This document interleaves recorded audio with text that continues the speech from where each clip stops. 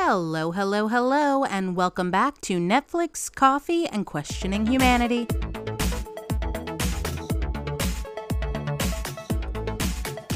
In today's episode, I want to get into the finale of American Horror Story, a few things that I've been watching that are really awesome, and obviously some streaming news. We have some big news. Firstly, I'd like to say that this episode will be a bit shorter. I have some serious health issues going on, and I don't want to get too much into it, don't want to bring down the mood, but I probably won't have another episode for about 2 weeks, possibly 3 weeks. I'm not entirely sure yet. I've been in an amazing amount of pain, and I spent 12 hours in the ER the other day, and it was not fun, and it was really fucking scary. Side note, be fucking kind to your ER doctors and nurses. They are in the thick of it right now, and they deal with the most insane shit. I saw some batshit wild things while I was there, and I made it a point to say thank you for what you do. I see you, and I appreciate your efforts to keep everything safe and clean and in working order. And they just have endless patience. I don't know how they do it, and I mean patience with a C. Patience like the people as well, but patience.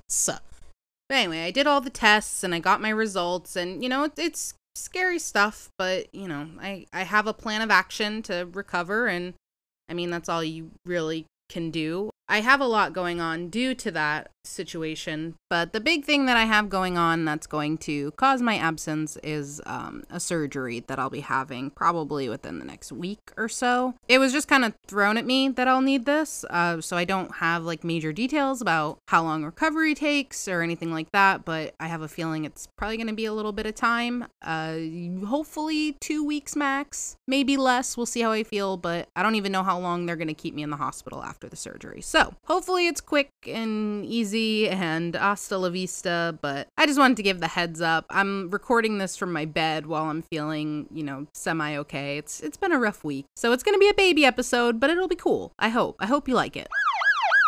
Friendly reminder that this is an explicit podcast, which means I may discuss explicit content while using explicit language. Did I really forget it? Anyway, big cussy words. If you don't like that, don't like harsh topics or sensitive topics, this isn't the place for you, and you may want to bow out. Now, on with the show. I am only drinking Folgers today, however, I did get the coolest thing in the mail a few days ago, and I cannot wait to review it and actually taste it. It's the Dead Sled Rob Zombie coffee collab, and it's called the Hellbilly Brew. The bag is absolutely iconic, and the details of this coffee are so sick, and I can't wait to try that. And I'll talk all about it when I come back for a normal episode, in time for Halloween, so that'll be cool. But right now is the time for comfort coffee, so nothing super exciting to report there. The first thing that I want to talk about is that American Horror Story double feature Red Tide finale. I'm not going to do my full breakdown that takes like 30 minutes because I don't want to spend, 8 hours editing this like I normally do. But I wanted to give my overall thoughts on the finale and this half of double feature as a whole. Let me start off by veering off course just a little bit, but not really. I knew the actress that was playing the masked police officer before they even showed her face, and that might have set my expectations a little too high for this episode, knowing that they were coming in with a bang with Lizzie McGuire's gym teacher. So that could be the reason why this episode did not meet my expectations. However, I do have other reasons. It felt very messy and disjointed, and like it was all just sort of jumbled together. I know they had a lot to pack into this last episode of this part of the season. I understand that, and even if it was just messily packed together, there were parts of the package that I did not like. Does that make sense? Anyway, the kid was fucking creepy, and I'm okay with creepy kids. That's not why I hated it. She's been creepy for a while. I just didn't like the storyline. I didn't buy it. I didn't believe it. It seemed kind of phoned in to me. Maybe they will perfect it with how they tie it into Death Valley. I don't know. The one thing that didn't make sense to me, and maybe it's not supposed to make sense, maybe that's the whole point, I just wish they focused a little bit more on the story aspect. I'm sure if they had the whole season to focus on the P-Town story, it would have been perfect. I don't even feel right giving this a rating yet. I do want to wait until Death Valley comes out so I can properly see how the story ties together and see if it makes sense. I doubt that, but, we'll see. I just feel like everything was flipped on its ass in this episode. Like everything we worked for was flipped on its ass. And again, maybe that's purposeful. I know this whole season was about being power hungry. I get that. Obviously, I'm going to be tuning in for Death Valley. I'm excited to see how they wrap this up because I believe they only have 4 episodes for the Death Valley part. Next up, Chicago Party Aunt, which is being pretty roughly reviewed by critics. And to that, I give a giant fuck you. I see a lot of myself in Diane, and gosh darn it, I'll be the narcissist yet again. I see myself in her, and maybe that's why I love her. I find comfort in her. She's a little more social than I am. I'm not that excited to be around people, but everything else is pretty spot on. This show is fucking hilarious, and Lauren Ash, who stars as Diane, is so funny. Yes, the accent is laid on thick. It's a part of the humor. It's stupid, but it's stupid on purpose, and it's funny as hell. If you're into that shit. It's more like Big Mouth, but less like 7th grade health class topics. If you hear Ragnar meowing, I'm so sorry. You know, he gets needy. And it's almost dinner time, so he's extra needy and wants to climb all over me. No, Ragnar. No. It's not time to eat. Lay down. Goddamn cat acts like he's never been fed in his life, and he's the size of a dog. You get everything you'd imagine in Chicago Party Aunt that you would get from an adult cartoon like F is for Family. But the pace is a lot quicker, and there's a lot of jokes packed in, like one after the other, kind of like Family Guy, you know? And I just don't take it so seriously. People are so uptight sometimes and take comedy to this grave place where it just doesn't belong. Comedy is supposed to do the opposite of that. Like, take the grave shit and bring it down to a calm, lighthearted place. Dark comedy, at least. Dark humor is the Kyber crystal to my lightsaber life. And speaking of Kyber crystal, we need to talk about Star Wars Visions really quick.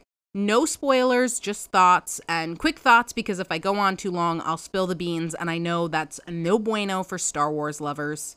I loved this show. Probably one of the best things I've watched all year. And I love how there are so many ways to interpret Star Wars, especially stylistically, and there's so much opportunity there. The biggest thing I noticed that they pounced on was the lightsabers. Again, I don't want to spoil an ounce of it, but holy shit, did they do the damn thing with the lightsabers in every single episode. And if you don't know or don't remember, Visions is an anime anthology series, and it's on Disney+.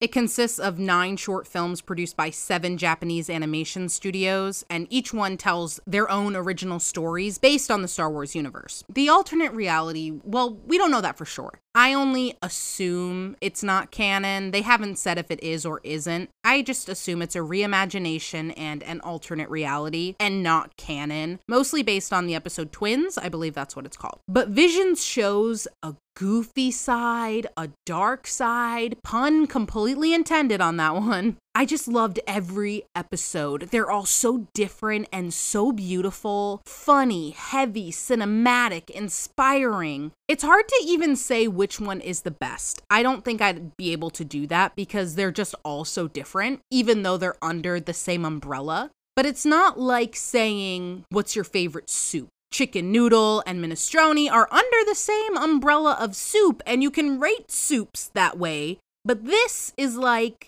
it's just so far apart. It's like asking, what's your favorite feeling? The feeling you get right before you fall asleep, the feeling of being cuddled, the feeling you get when you hear Freddie Mercury sing the line like Lady Godiva, or the moment the roller coaster drops, or when you're getting freaky and your freak nasty hits extra freaky, you know what I'm saying? It's all too far apart, and I think that's the beautiful thing about Star Wars. They created a universe that is so vast under the umbrella of 2 fucking words. Everything you consume is a different experience. Your experience watching the original films, the Visions show, the Mandalorian show, the experience you have at Batuu within the Disney parks where you can taste the food they eat in the Star Wars universe. Side note, I had the blue and green milk without the alcohol and with the alcohol, and I highly recommend the blue one with alcohol. I believe it's tequila that's in that one. If you ever get the chance to go to Batuu, I highly recommend it. Anyways, the video games, the action figures, all of it. Everything is so beautifully interwoven and has such strong brand identity that you immediately know it's Star Wars, regardless of how it's interpreted, in the most genius way that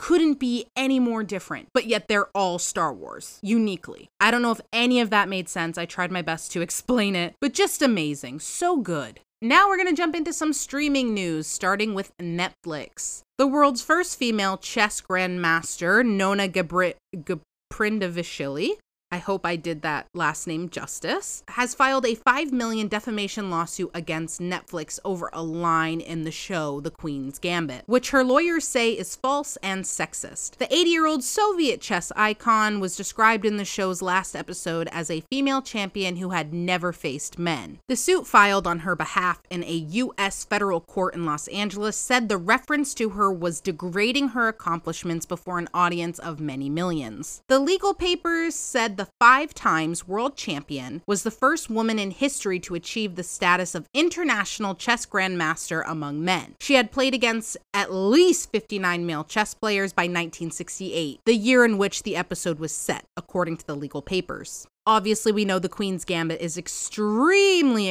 successful, and Netflix did not immediately reply to a request for comment, but was cited in the US media as saying it would, quote, vigorously defend the case.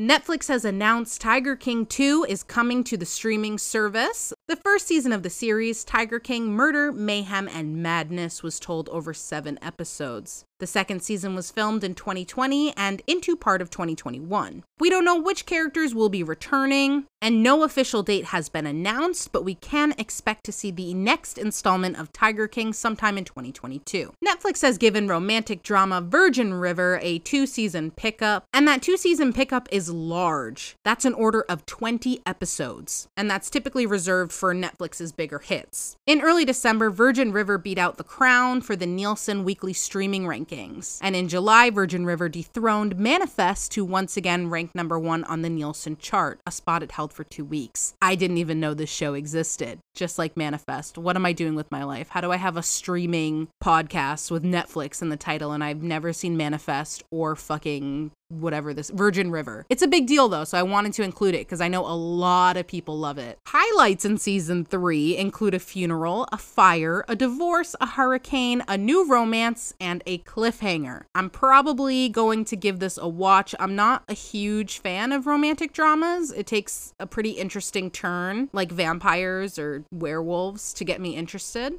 But I'll give this a shot. We'll see what all the fuss is about. Virgin River, whose renewal was first reported by USA Today, was developed by Sue Tenney based on the best-selling book series by Robin Carr. It centers on a nurse practitioner who moves to the remote California town of Virgin River and finds that life there isn't as simple as she expected. This next news is so exciting for me. Schitt's Creek co-creator and star Dan Levy has signed a new deal with Netflix. I just have to let you know, Ragnar is now knocking everything down that he possibly can, from my nightstand to my dresser. Can I just have 5 minutes, please? 5 minutes. Will you die? Will you starve? Do I ever let you starve? Have you been fed 2 to 3 times a day for the last, how old are you? Years of your life? Are you not spoiled with love, affection, and attention? Do I not rock you to sleep some nights? 5 more minutes, please. Parenthood, you know what I'm saying? Dan Levy will write and produce new film and TV projects for the streaming service. Netflix's head of global film and Netflix's head of global series said Dan Levy is an incredible, all-around creative talent who thoughtfully approaches every story with meaningful perspective. His work on Schitt's Creek charmed audiences around the world, and we're thrilled to partner and create new films and shows with Dan. They're not wrong. They are not fucking wrong. Levy's first project will be an untitled romantic comedy film. Levy will write, direct, and star in the film, as well as produce it with Stacey Snider and Kate Fensky. Levy will begin work on his first TV series in July 2022, and I am so over the moon about this. I love and aspire to be Dan Levy, and I mean that. When I first got introduced to him on Schitt's Creek, I shit you not, I watched endless interviews with him, to the point where there was one he did with Vogue, was it? You know when they do their follow you around and ask you 100 questions thing? He was talking about how obsessed he was with blueberry lemon ricotta pancakes, and I went out and bought ingredients for blueberry lemon ricotta pancakes, and he wore army pants and flip-flops, and I wore army pants and flip-flops, and then I bought his sunglasses, and I got the nonchalant sweater for Christmas. And one day, when it goes too far, I will let my eyebrows grow out, and then I will be a Levy as well. According to CNN Business, Netflix has acquired the rights to the Roald Dahl stories and plans to create a unique universe of products based on them. Netflix said in a press release that the two companies are joining forces to bring some of the world's most loved stories to current and future fans in creative new ways. The deal comes 3 years after Netflix and RDSC, which is Roald Dahl's estate, worked together on a number of animated TV series, including one based on Charlie and the Chocolate Factory and an adaptation of Matilda the Musical. Netflix added that these projects opened their eyes to much more ambitious ventures. The creation of a unique universe across animated and live-action films and TV, publishing, games, immersive experiences, live theater, consumer products, and more. Which is a big hint, if you read between the lines there, where Netflix is going to focus in next. We knew that they were venturing into the gaming world, and I think that's their next big focus, probably for 2022, 2023, maybe even to 2025. But I think Netflix plans to grow much, much bigger. We're gonna have a Netflix world, the next Disney world, the next Universal. One can only hope. Could you imagine? That would be amazing. And the big Netflix news. Exactly 1 week ahead of her next conservatorship hearing, Netflix released a trailer for its upcoming Britney Spears documentary, which will launch the day before the pop star heads to court. Britney vs. Spears will debut on Netflix on September 28th, and the next day, September 29th, marks the most significant court hearing to date in the singer's long and drawn-out legal battle, as she fights for her freedom out of the conservatorship that she's been under for more than a decade with her father, Jamie Spears, largely acting as her sole conservator. In the trailer, the pop star's voiceover is heard from an audio recording of her June 23rd testimony at the Los Angeles Superior Courthouse, where she addressed the court for the first time publicly, telling the judge that she is traumatized. We hear her say, "I've worked my whole life. I don't owe these people anything." Oh, I'm so ready for this. The Netflix project, directed by filmmaker Erin Lee Carr, has been in the works for more than a year. The documentary is said to center around Spears' conservatorship, featuring key figures in the singer's orbit. It's unclear, but highly unlikely that Britney will appear in the project. This isn't the first documentary we've seen revolving around the conservatorship. We obviously had that New York Times produced documentary for Hulu and FX called Framing Britney Spears, which took a look at the odd conservatorship case. I say odd very lightly. It was suspicious. It also took a look at the hashtag Free Britney movement and also gave us some hindsight on the misogynistic media narrative that has framed her throughout her entire career for literally no reason. Like, she was just a teenage female, young adult female existing and was just shit on for it. That documentary was nominated for 2 Emmy Awards, but Britney says she was embarrassed by the Framing Britney Spears documentary, but then said she didn't watch the documentary, so I don't know if she was uncomfortable with it at the time, uncomfortable with the production or circumstances surrounding it. And she hasn't commented on the Netflix documentary, and it's unclear whether she was reached for the project or aware of it before it was announced. But some juicy news is that the documentary is said to reveal confidential information about the singer's 13-year conservatorship. That's according to New York Times. So we will just have to wait and see what all the hubbub is about. Britney v. Spears will premiere on Netflix 9/28, so set your calendars. Moving on to Hulu, there's only a little bit of news this week. Marvel's Hitmonkey will premiere on November 17th exclusively on Hulu. Hitmonkey is a show that follows a snow monkey aided by the ghosts of an American assassin who goes on a revenge quest and becomes the famous killer of killers. George Takei stars as Shinji, Olivia Munn as Akiko, and Jason Sudeikis as Bryce. And again, that premieres on November 17th. Moving on to HBO Max, via Today.com, HBO Max gave fans a brief glimpse at the new series titled And Just Like That, which is a reboot of Sex and the City. It was revealed in a teaser video that highlighted the shows and movies coming out soon on HBO. And in the clip, Sarah Jessica Parker's Carrie was surrounded by her friends Miranda and Charlotte. Then the clip cuts to Carrie and Mr. Big. Boo! We don't like Mr. Big around here. But the two are canoodling and kissing, and obviously they're still together. It's so dumb. Mr. Big was the worst. He was the most toxic, douchey cunt. Yeah, I throw that word around a lot. I like the word cunt. I don't care how dirty you think it is. It's well deserved in this case. Justice for Aidan Shaw. The new Sex and the City series was announced back in January, and while many of the show's favorite faces are coming back, one beloved character, Kim Cattrall, will not reprise her role as Samantha. And for me personally, Sex and the City is not Sex and the City without Samantha. I feel like I remember something about Aidan coming back in the series, but I just can't remember. I think he is, actually. And that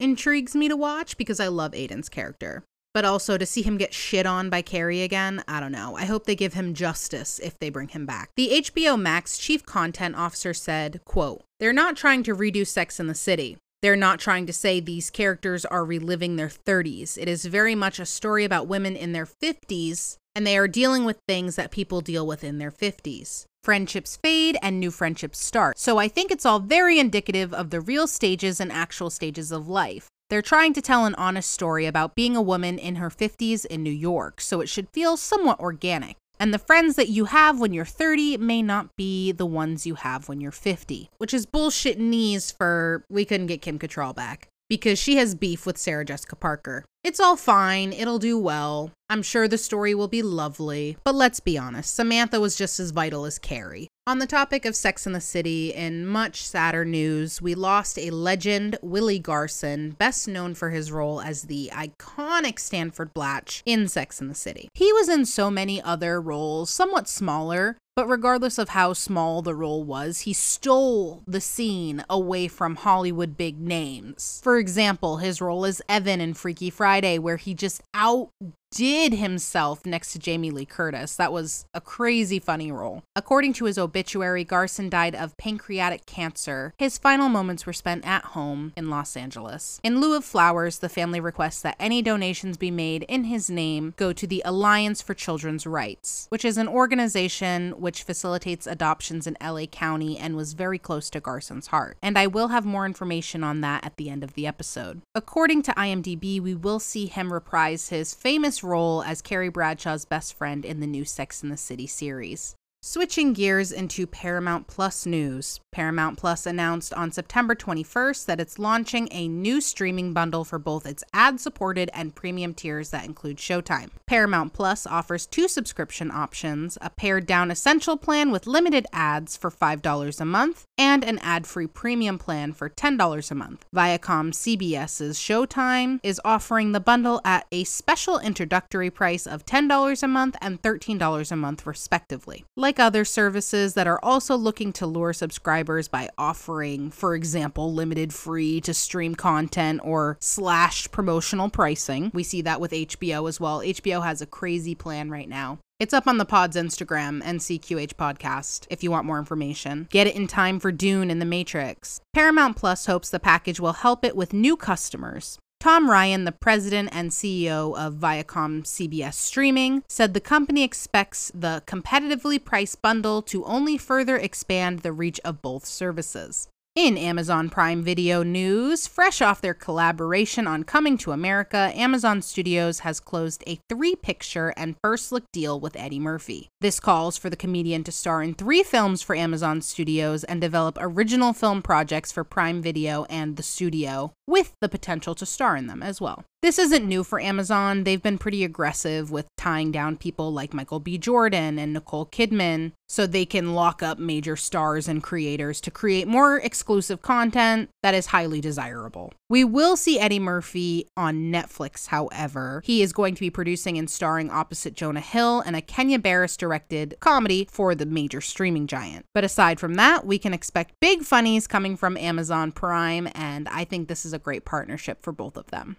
Moving on to Disney Plus. Disney is making Shang-Chi and the Legend of the Ten Rings available to stream at no additional cost for subscribers as part of its newly announced Disney Plus Day. On Disney Plus Day, we will also be seeing Jungle Cruise, the new Disney Plus original movie Home Sweet Home Alone, a reimagining of the popular holiday franchise Home Alone, an all-new series of shorts from Walt Disney Animation Studios called Olaf Presents, which sees Frozen's beloved snowman retelling several classic Disney tales as only he can, which I'm very excited for. I think that'll that'll be really cute. We will also see the domestic Disney Plus streaming debut of fan favorite shorts from Walt Disney Animation Studios, including Frozen Fever, the Oscar-winning shorts Feast and Paperman, Oscar-nominated Mickey Mouse short Get a Horse, and more. An animated short film, Ciao Alberto, from Pixar, featuring characters from this summer's animated hit breakout film, Luca. A new short from The Simpsons that pays tribute to Disney Plus's marquee brands. The first 5 episodes from Season 2 of The World According to Jeff Goldblum from National Geographic. Love that show. Very excited to see it return. A special celebrating the origins and legacy of Star Wars' legendary bounty hunter, Boba Fett. Also super excited for that. A special celebrating the Marvel Cinematic Universe on Disney Plus with an exciting look towards the future. That's the one I'm most excited about. And the final thing we will see is Dopesick, an original series starring Michael Keaton, which will be released in international markets as part of the Star General Entertainment content offering.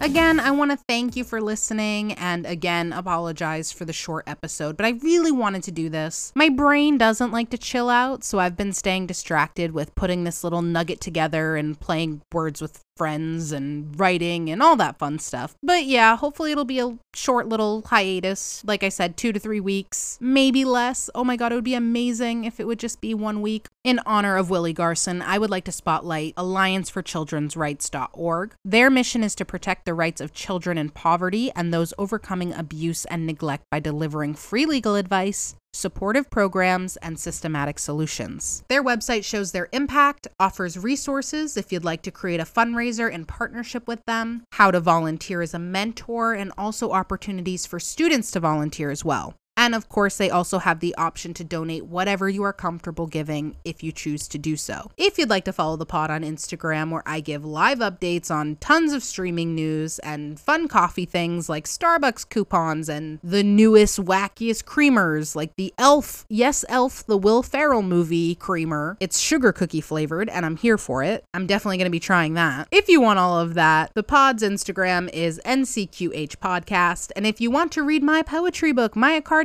for free, Amazon Kindle is offering 2 months of Kindle Unlimited for free, and Myocardium is a part of the Unlimited program, which means it is of no charge to you. The link to sign up for the 2-month trial is in my personal Instagram bio. That's LEAA_MARZ.